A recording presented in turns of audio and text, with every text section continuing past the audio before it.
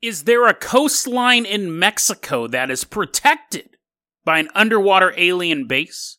And then we go on an off-roading adventure with two young kids out on their motorbike exploring the wilderness. But little do they know something is following them. And nothing, not even the laws of physics, will stop this creature from catching them. Today on Dead Rabbit Radio.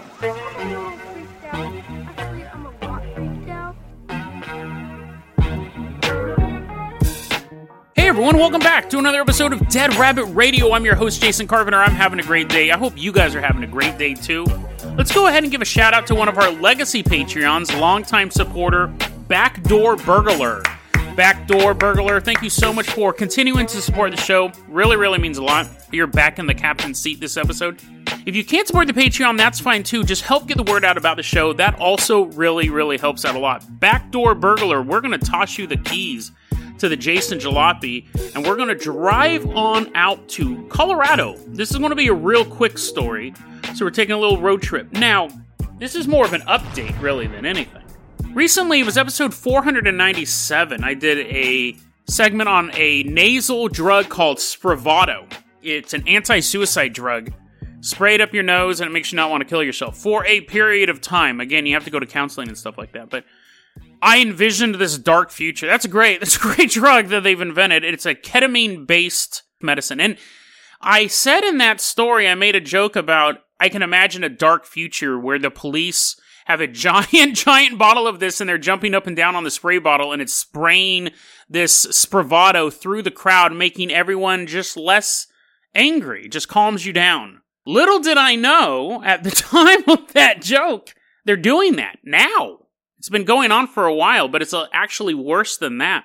What's been going on is the police are showing up to these locations. You got a crazy guy running around, and the cops will grab him, and then they call for backup. In this version, the backup is an ambulance shows up, and they inject the guy with ketamine. They don't even use the nasal spray, which would be a little more gentle. They inject ketamine right into him. A couple people have died because of this, because they're not getting the dosage right. So, there you go. That's what happens when you make a joke on a podcast and find out that it's real. I can understand when you get to the hospital, they start trying to calm you down, but when you're on the street and you're like struggling, you're like fighting the cops, the paramedic's trying to get the needle. Who is this paramedic actually? Is he Hawkeye? How's he getting into a vein? Drug users have a hard time, and they're perfectly still, because they need their drugs. This guy's fighting the dude. The guy has the hypodermic needle, and he shoots it into his arm. He probably wishes that they had this giant spray bottle I was talking about.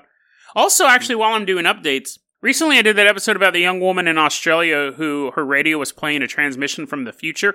That's been solved. The radio station actually looked into it. They released the press release recently, saying that it was the escape room. That was a theory that I had actually poo-pooed. I said, no, I don't think they could do that. It actually was. The radio company found out that the escape room somehow was broadcasting on their frequency. It was supposed to only be heard in the escape room, but it got out. So there you go. You got two updates. One, a nice wrap-up to a transmission from the future. It wasn't a transmission from future. It's a transmission from a building 50 feet away. I also found out, here's not an update, here's just me rambling on news I found. The Department of Justice is thinking about classifying fentanyl as a weapon of mass destruction. And the reason why I found that out, because when I was thinking about this ketamine story, I thought, okay, so I made up a joke about cops using ketamine to disperse the crowds, or basically just make them take a nap in the middle of the street. Could you make a gun? This is me. This is my thought process. Could I make a gun? Not you. I don't want you to have this. Only I can have this. It's like a super soaker type gun. But instead of shooting out water, it goes poof. Shoots out like puffs of air, but in the air. It's not just air, because then otherwise people are on a hot day. They're like, let's riot! And they're getting a bunch of puffed air on them. Cops are like, why isn't this stopping them? More are showing up. Pop open those fire hydrants on this 110-degree day. This will be great. I can make a gun that shoots out fentanyl. So it's just because fentanyl is a powder. It is also pronounced differently, but that's okay. I'm shooting out fentanyl, and it's like, now I would obviously have a gas mask on, right? I'm not going to be like, oh, hope the wind doesn't change direction while I'm spraying people with this super toxic drug. And I was thinking about that. Could you make a gun? I'm sure you can make the gun. And fentanyl is relatively cheap. Not if you're buying it to be a drug user, but you can mass produce it. China just mass produces it by the metric ton. So, allegedly. So you could just get these guns and you walk around. Now, the difference between this and ketamine is ketamine, it will calm you down. It may kill you. Fentanyl, getting shot in the face with a fentanyl gun, you're not going to have a good day. But yeah, you just make like a puff gun. And you just like, I guess I basically I don't know where I'm going with this segment. I've not made a riot control weapon. I've actually just made a weapon of mass destruction, which is pretty much why the Department of Justice wants to ban it. Because you can dump it out of airplanes, you can cover crops in it, you can use it to poison the water supply. Don't know why I'm giving you guys this idea. You're looking over at that little pouch of fentanyl on your table. You're like, I was going to inject that. But now that I know I can take out half a city with this much fentanyl. So there you go. I have now willed that into existence as well. 2 weeks from now, we're going to find out about a guy who's walking around town throwing fentanyl at people. A backdoor burglar. Let's hop in that Dead Rabbit rowboat. We're going to leave behind Colorado. We're going to row down the Colorado River. We're going to eventually get to Miramar Beach in Mexico. So we're walking around, it's all sunny and stuff like that. I'm all covered in fentanyl. Don't come near me. I have a gas mask on, you don't. If you try giving me a hug, which I know you really want to do, you'll probably die. So don't do that. But we're walking around this beach in Mexico. This was actually a story recommended by Gerardo Campos on YouTube. So I really, really appreciate that. We're walking around the beaches in Mexico. In Mexico, you have Ciudad Madero and Tampico, which is where their disgusting drink comes from. They're embarrassed, but that is their main export. This part of the Mexican coastline has not had a hurricane hit it since 1966. And you're thinking, okay, there's a lot of places that hurricanes don't hit. Alaska, for example. But this place is actually prime hurricane territory because before 1966, it was an issue. So why haven't there been any hurricanes hitting there since 1966? Scientists say, pull out their nerd chart, and they're like, based on the water levels and the humidity in the atmosphere and all sorts of dumb stuff. Party poopers say it has something to do with that. But the locals actually believe in something else. And even it's funny, because the reason why I like this story is the locals believe two things, which is always funnier. If they all believe one thing, that's just a cult. So in this area, you have a group called the Association of Scientific UFO Research of Tamalpais, also known as ACOT. They believe that an underwater alien base just off the coast is protecting the people of that area. Juan Carlos Ramon Lopez Diaz is the president of ACOT. And he says, I've been there, guys. I've been to the alien base. It's really dope. You guys should visit it sometime. And we're like, oh, that's awesome. That we will visit that with you. And his eye shifts side to side. He's like, you have to astrally project there. So he says that he has visited the base, but he's never taken a boat there. He's just kind of laid down. Not dreaming, right? He's laid down and then his spirit left his body. He walked around. He said that it is completely lit up, but there's no sun. It's sealed. Otherwise, you'd be seeing fishes walk by. Actually, first off, fishes don't walk. Secondly, if you could see fish walk, dang it, if you could see fish swim by, then you could see boats, and the boats could see you, so it couldn't be transparent. But anyways, it's a long way to say that the place is totally lit up, even though there's no sun down there. Now that I'm saying that, why did I even take that note? There's a lot of places that aren't lit up as if there's no sun, i.e. any indoor building. But anyway, so he said that it was miraculous. He's like, what are all of these miniature suns? Look, I pull this little switch and a sun lights up. And the aliens are like, no more astral travelers inside of our building. He said that they were Nordics. They were the 6-foot-tall, blonde-haired, blue-eyed Nordic type aliens. He also said they were kind of jerks. He says they were very cold people. Not to the touch, just kind of very aloof aliens. He says that they actually asked him about emotions. What's that thing called when you, leak out of your eyeballs? And he's, crying. And they're like, yeah, tell us a little bit about that. And they start pinching his astral soul to make him cry. They're like, does this make you cry? He's like, You want to know about feelings. You want to know about, happiness. Because they don't feel those type of things, right? But anyways, he eventually comes back to his body, i.e. the alarm clock goes off. And he begins telling people this. Now, he wasn't People believed this alien base was here before he went on this astral journey. This is actually really, really well known in this area. There's an interesting other step to this theory where even Juan says that this is pretty likely. The aliens themselves aren't stopping the hurricanes. What it is the collective belief of the people about the aliens is stopping the hurricane. It's almost like a tulpa-generated force field. So you have everyone believing the aliens are protecting them, therefore the aliens are protecting them. A hurricane probably wouldn't damage an underwater UFO base. I really have nothing to base that off of. So there's that. It's not that the aliens are doing it out of any sort of friendliness towards the people nearby. It's that the people are doing it themselves. The real hurricane magic stopping power was in them all along. But we have the people who 100% believe that the UFO base is under there. You have the scientists trying to say why that's not true. We have scientists keep bumping into us. Blow a little fint in their face. Take that, science, as they pass out. Quote unquote, pass out. What I love about this story is the rest of the population of Tamalpais.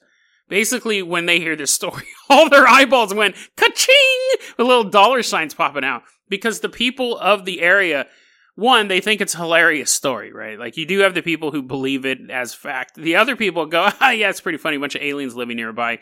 How can I make money from that? So, you can visit this region of Mexico, and it's all alien stuff. It's Roswell on steroids. It's Roswell on fentanyl. Actually, it's everywhere. They're little green alien balloons and trinkets and toys, and they really play up this belief to the fact that the local basketball team is called the Hurricanes, and their mascot's a little alien dude. I'm like, that's pretty dope, dude. I actually was thinking about buying one of those jerseys or hats. They're really embracing this idea. I've talked about on other episodes, you can make so much money, like Stoll, Kansas. That's the place that supposedly has one of the 7 gates of hell. Ariana Grande was there, not doing a concert. She was trying to find the gate to hell. There's an old episode as well. It's one of my favorite episodes, honestly. Everyone in town runs off the outsiders. They got Ariana Grande's autograph and they're like, no, get out, witch! They run off outsiders, and I said in the episode about the Dark Forest entity or the Dark Forest Committee or whatever in Connecticut, that they also run off outsiders. I go, dude, you can make so much bank if you set up a little store at the edge of town where you're selling like little Satan bobbleheads. I went to the gate of hell and came back and blah, blah, blah. Have a better slogan on your shirt than that, but you could have a local basketball team play basketball in the graveyard of Stoll Cemetery, shooting hoops, build like a giant, you have giant tombstones with basketball hoops on them. You would have your basketball team called the Hellions, the Stoll, Kansas Hellions or something like that, see? And make so much money. And I think it's suspicious that I think those groups are covering stuff up. Those places might really be haunted. Because why aren't people making money? Greed is good sometimes. In the case of taking advantage of people who believe in the paranormal, yeah, it's totally fine. Because I get a cool shirt out of it, right? Like, I believe in aliens. I don't know exactly where they come from. We've talked about this several times on the show. I don't know if they're interdimensional, if they're already here from outer space, but that's still, I would buy a Tamalpais Hurricanes jersey. That's dope. People will be like, oh, you're a big fan of the sport? And I'm like, no. I just love alien knickknacks. And one more interesting side note to this story. The government in the area tells people, listen, we know you really like this alien story, and we did name our team after this phenomenon, but you should be prepared that a hurricane may hit. At the very least, have some sort of bug-out bag. Because even though there hasn't been a hurricane hitting here since 1966, and hurricanes are hitting all over Mexico and in the Gulf of Mexico and all that stuff, just in case, be prepared, because if this alien thing isn't true, we'd hate to see you guys get caught out. So that's kind of an interesting thing. Like, the government has had to address it. But no hurricanes in, 40 years? Almost 50 years? But the people there, they do seem to be prepared just in case, and they're having fun with it, and most importantly, they're making money. Ka-ching! Little eyeballs popping out. More than that, they're turning into dollar signs and popping out. If the entire city's eyeballs just popped out, that's a completely different story. So, backdoor burglar, let's call in that Carpenter copter. We're going to leave behind Mexico, and we are headed out to Wyoming. As we're flying to Wyoming, I realize you're flying the helicopter up really high. And I'm like, whoa, huh? What? And I look out the helicopter and we're like way too high. And I'm like, guys, we're way too high. I think I might have vertigo. The Alfred Hitchcock Classics Collection is available now on 4K Ultra HD Combo Pack with a Blu-ray and digital code from Universal Pictures Home Entertainment. The collection includes for the very first time the original, never-released, uncut version of Psycho.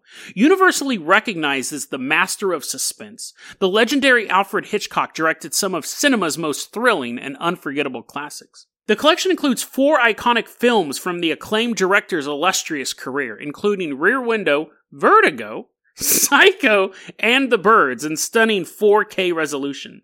Starring Hollywood favorites such as James Stewart, Grace Kelly, Anthony Perkins, Janet Leigh, Tippi Hedren, Kim Novak, and Rod Taylor, this essential collection features hours of bonus features as well as the original uncut version of Psycho for the first time ever. This collection with collectible disc book packaging includes hours of bonus features such as documentaries, expert commentaries, interviews, screen tests, and much, much more. I yell as I'm still getting vertigo in the Carpenter Copter. So bring it down a little bit, backdoor burglar. And then I turn and I look out the rear window of the Carpenter Copter and I see we have arrived at our destination. We're at a Native American reservation here in Wyoming. The year is 1976. There are these 2 kids riding on a Honda mini bike. We're going to call them Jesse and Paul. So Jesse is steering the thing, and Paul is on the back. Like a punk, he's the one sitting in the back. Sorry, Paul. We're at the Wind River Indian Reservation. It's in Thermopolis, Wyoming. It's August 1976. This Honda mini bike is cutting lines through the desert. So Jesse and Paul are going down this dirt road. And something strikes Jesse. He's never been down this dirt road before. For whatever reason, he knows that he is down a road he's never been on before. And he's biked all over this area. But it's young. They're both 12 years old. This is a life adventure. So, ding, ding, ding. Motorbikes going down the dirt road. And then, ding, ding. This is a sound effect heavy episode. Ding, ding, ding. The bike slides in the dirt. It's dead. So the 2 kids get off the bike. They're trying to figure out what it was. Jesse said, I figured the spark plug went out because that's what it felt like. He's worked on his bike before. So he checks the spark plugs, they're totally fine, and him and his friend are puzzled. They don't know why the bike just died. And then Jesse says he feels utter fear wash over him. There are very few times in your life where you'll actually feel that sensation. There are soldiers in combat who have never felt that. You have your adrenaline pumping, bunch of bodies all around the place, hopefully of the enemy, but you're in the zone. You may be fearful afterwards, but this sense of utter fear, we hear a lot with paranormal stories. It's something that the human mind wasn't meant to comprehend. Unfortunately, our brains are made to comprehend violence. We're a very violent species. But when something abnormal, something that you could never imagine happens, you're just washed over. Your body is reacting to something that shouldn't exist. Jesse is washed over in this primal fear. He turns and he looks, and at the same time, so does Paul. Paul must be feeling the same emotion, because they both look over at the same time. And they see about 50 feet away, a man on a horse. Not unusual for this area. But this was no ordinary man on no ordinary horse. The man was dressed in all black, had a black cowboy hat, it was a black horse. But as Jesse's looking at this figure, there's something else going on. It's afternoon. The sun is up. We're not at dusk. We're not at dawn. There is not a single detail noticeable on this figure. He can see the hat, but the face is in shadow. But it is the darkest shadow. It's like he can see the outlines, but no details. He can see the outline of the clothes, but there's no buttons, There's no flesh visible where the wrist and the hands pop out of the black shirt. No detail on the black boots. They're only separated by 50 feet. Again, this isn't a vast distance. So when he's looking at the horse and he realizes, I can't even see that thing's eyes, they realize something is wrong. It's as if somebody cut a hole in the universe in the shape of a man on his horse. Other than the black silhouette, no other detail is visible. The man on the horse begins riding towards the two kids. He said that in this area, the shrubs were about 2.5 to 3 feet tall. And he's grown up around horses. He's driving his mini bike all over the place. He says these shrubs are so big, you either go on the main road, go around the shrubs, or if you're on a horse, you got to jump over the shrubs. He goes, we're looking at this guy, and he's walking through the shrubs. Again, not as if it's pushing the shrubs aside. It's as if this is a hole in reality. It doesn't matter what is in front of it. It simply moves through it. The two kids at this point, they have very limited options. 1, get captured by a universal impossibility. 2, take off running and hope they can outrun a man on a horse that's from some sort of alternate realm.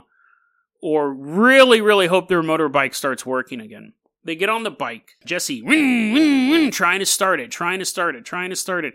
The rider is getting even closer to them. He finally, miraculously, gets the mini bike started. And he takes one look back at the rider, and he sees the rider still coming towards them. Kicking up dust, that mini bike flies down this unknown dirt road for about a mile. Jesse says as he's riding, he feels the fear disappear from him. They stop the mini bike, and him and Paul get off of it. They scan the horizon. They've outrun whatever it was. And the two kids start talking, and they're like, what in the world was that? And they're like, yeah, I don't know. You saw it, right? Yeah, I saw it. Yeah, it was weird. It had no detail, whatever. Yeah, I don't know what that was. And they're sitting there, they're chatting, and Jesse says that feeling crept back over him. Him and Paul, again, look over at the same time. And this is where the story gets really weird. They had traveled a mile. This thing was nowhere to be seen. The feeling reappears. He turns and he looks, and he sees the rider is there again. But he said it is in the exact same position it was the last time I saw it. The horse's body position, the rider's body position, was exactly the same as the last time he saw it a mile ago. He described it as this. He said it was as if somebody froze time. Like if you had an image, if you had a movie of a man riding a horse, and then you paused the movie. So it's like one hoof is up in the air, the rider's looking off to the right, the arms are in a specific position, and then you pause that movie, and then you took that screen, moved it a mile, and then hit play right when somebody turned around. It broke all the laws of reality. At this point, they are done exploring this unknown dirt road. They kick that mini bike into action. And don't stop until they hit the main road, and then keep on going. I got this story from ThinkAboutItDocs.com. And they got it from a website called hbccufo.org. It was a self-reported story. I think the story's creepy on a very basic level, and it's something that when you think about it, really puts you in peril. Now, not all of us are riding mini bikes in the middle of the desert. Not many of us really go anywhere where we're isolated. That's not the scary part of it. The scary part is this, and I see this all the time. People are afraid of ghosts or demons, what have you, and they still expect the laws of physics to protect them. I see this happen all the time, either in stories, I see it all the time in horror movies, and I've met people who also have expressed these beliefs. People are in a haunted house, and they leave the house, they expect to be safe. But a house is something that humans have created. There's nothing real about it. There's no predetermined boundary there outside of what you paid the county for the land or where you've agreed for your walls to be, that means nothing in a metaphysical world. UFOlogy is full of aliens walking through walls and beaming people up. They will see themselves going through the roof of a house. Phasing technology, teleportation, invisibility, all of these things are very well known in paranormal, but people still have this thing when they get that horrible feeling they're being followed, they go, if I can get home, I'll be safe. But it's applying physics to a non-physical entity. Physics won't save you. Sound won't save you. You can be in one room and you see something crawl out of your closet and you're screaming for help. Your loved ones in the next room will not hear you. I've personally had that experience happen. Multiple times, actually. Well, twice, but that's multiple. Sound, all of these things we take for granted. Sound, light. What's to stop some sort of entity as you're walking into your bathroom? You wake up in the morning and walk in your bathroom and brush your teeth. All of a sudden the lights go out. But it's not just that. The lights haven't gone out. All light has disappeared. You're blind. You can't see anything in this pitch blackness. You can't call out for help. You can't see. Reality can be warped at any moment by these things. And yet we still find these comforts. Salt will save me. Sage will save me. These are physical items. And you're using it against a non-physical entity. Not only that, not only just a non-physical entity, gas would be, I guess, considered non-physical. But something that exists outside of our reality. The fact of the matter is these kids could have driven to Timbuktu. The difference between moving a mile for this type of spirit and moving 8,000 miles is nothing.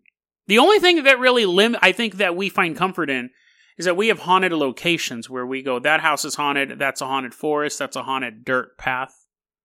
So if we're not there, we'll be safe. But the point of the matter is, you're not safe. These things can go anywhere. It's like the childhood belief of pulling your covers up over your head. As an adult, we look back and go, well, that's dumb. The boogeyman could easily just find you underneath the covers. But we still hide under the covers. We just do it in other ways. As you're walking through that dark parking lot, you think something's out in the bushes. You feel a little safer when you're in your car, right? When the doors are locked. And if that's a human adversary, you're definitely a lot safer. But if it's a dark silhouette, doesn't matter how many locked doors you have. So just remember this the next time you're going to bed and you have that thing where you can't sleep with the bathroom door open, or you can't sleep if a light's on in the other room because you're afraid you'll see feet standing outside your door. Those are small comforts, but they're useless. That door might as well not exist at all. These things will get you no matter what, if they want to. And the reason why they haven't gotten you yet is because they haven't wanted to. But someday, they will. Someday that creature under your bed will slither out. Or that sewer grate you walk by every morning. The thing in there will get tired of simply watching you and follow you home. Or that odd feeling you get while sitting at the bus stop. It's not just a feeling. Something is behind you. Eventually, these things will get bored of simply watching. They will get you. And there's absolutely nothing you can do about it. DeadRabbitRadio@gmail.com is going to be our email address. You can also hit us up at Facebook.com/DeadRabbitRadio. Twitter is @DeadRabbitRadio. Happy dreams, guys. Dead Rabbit Radio is the daily paranormal, conspiracy, and true crime podcast. You don't have to listen to it every day, but I'm glad you listened to it today. Have a great one, guys.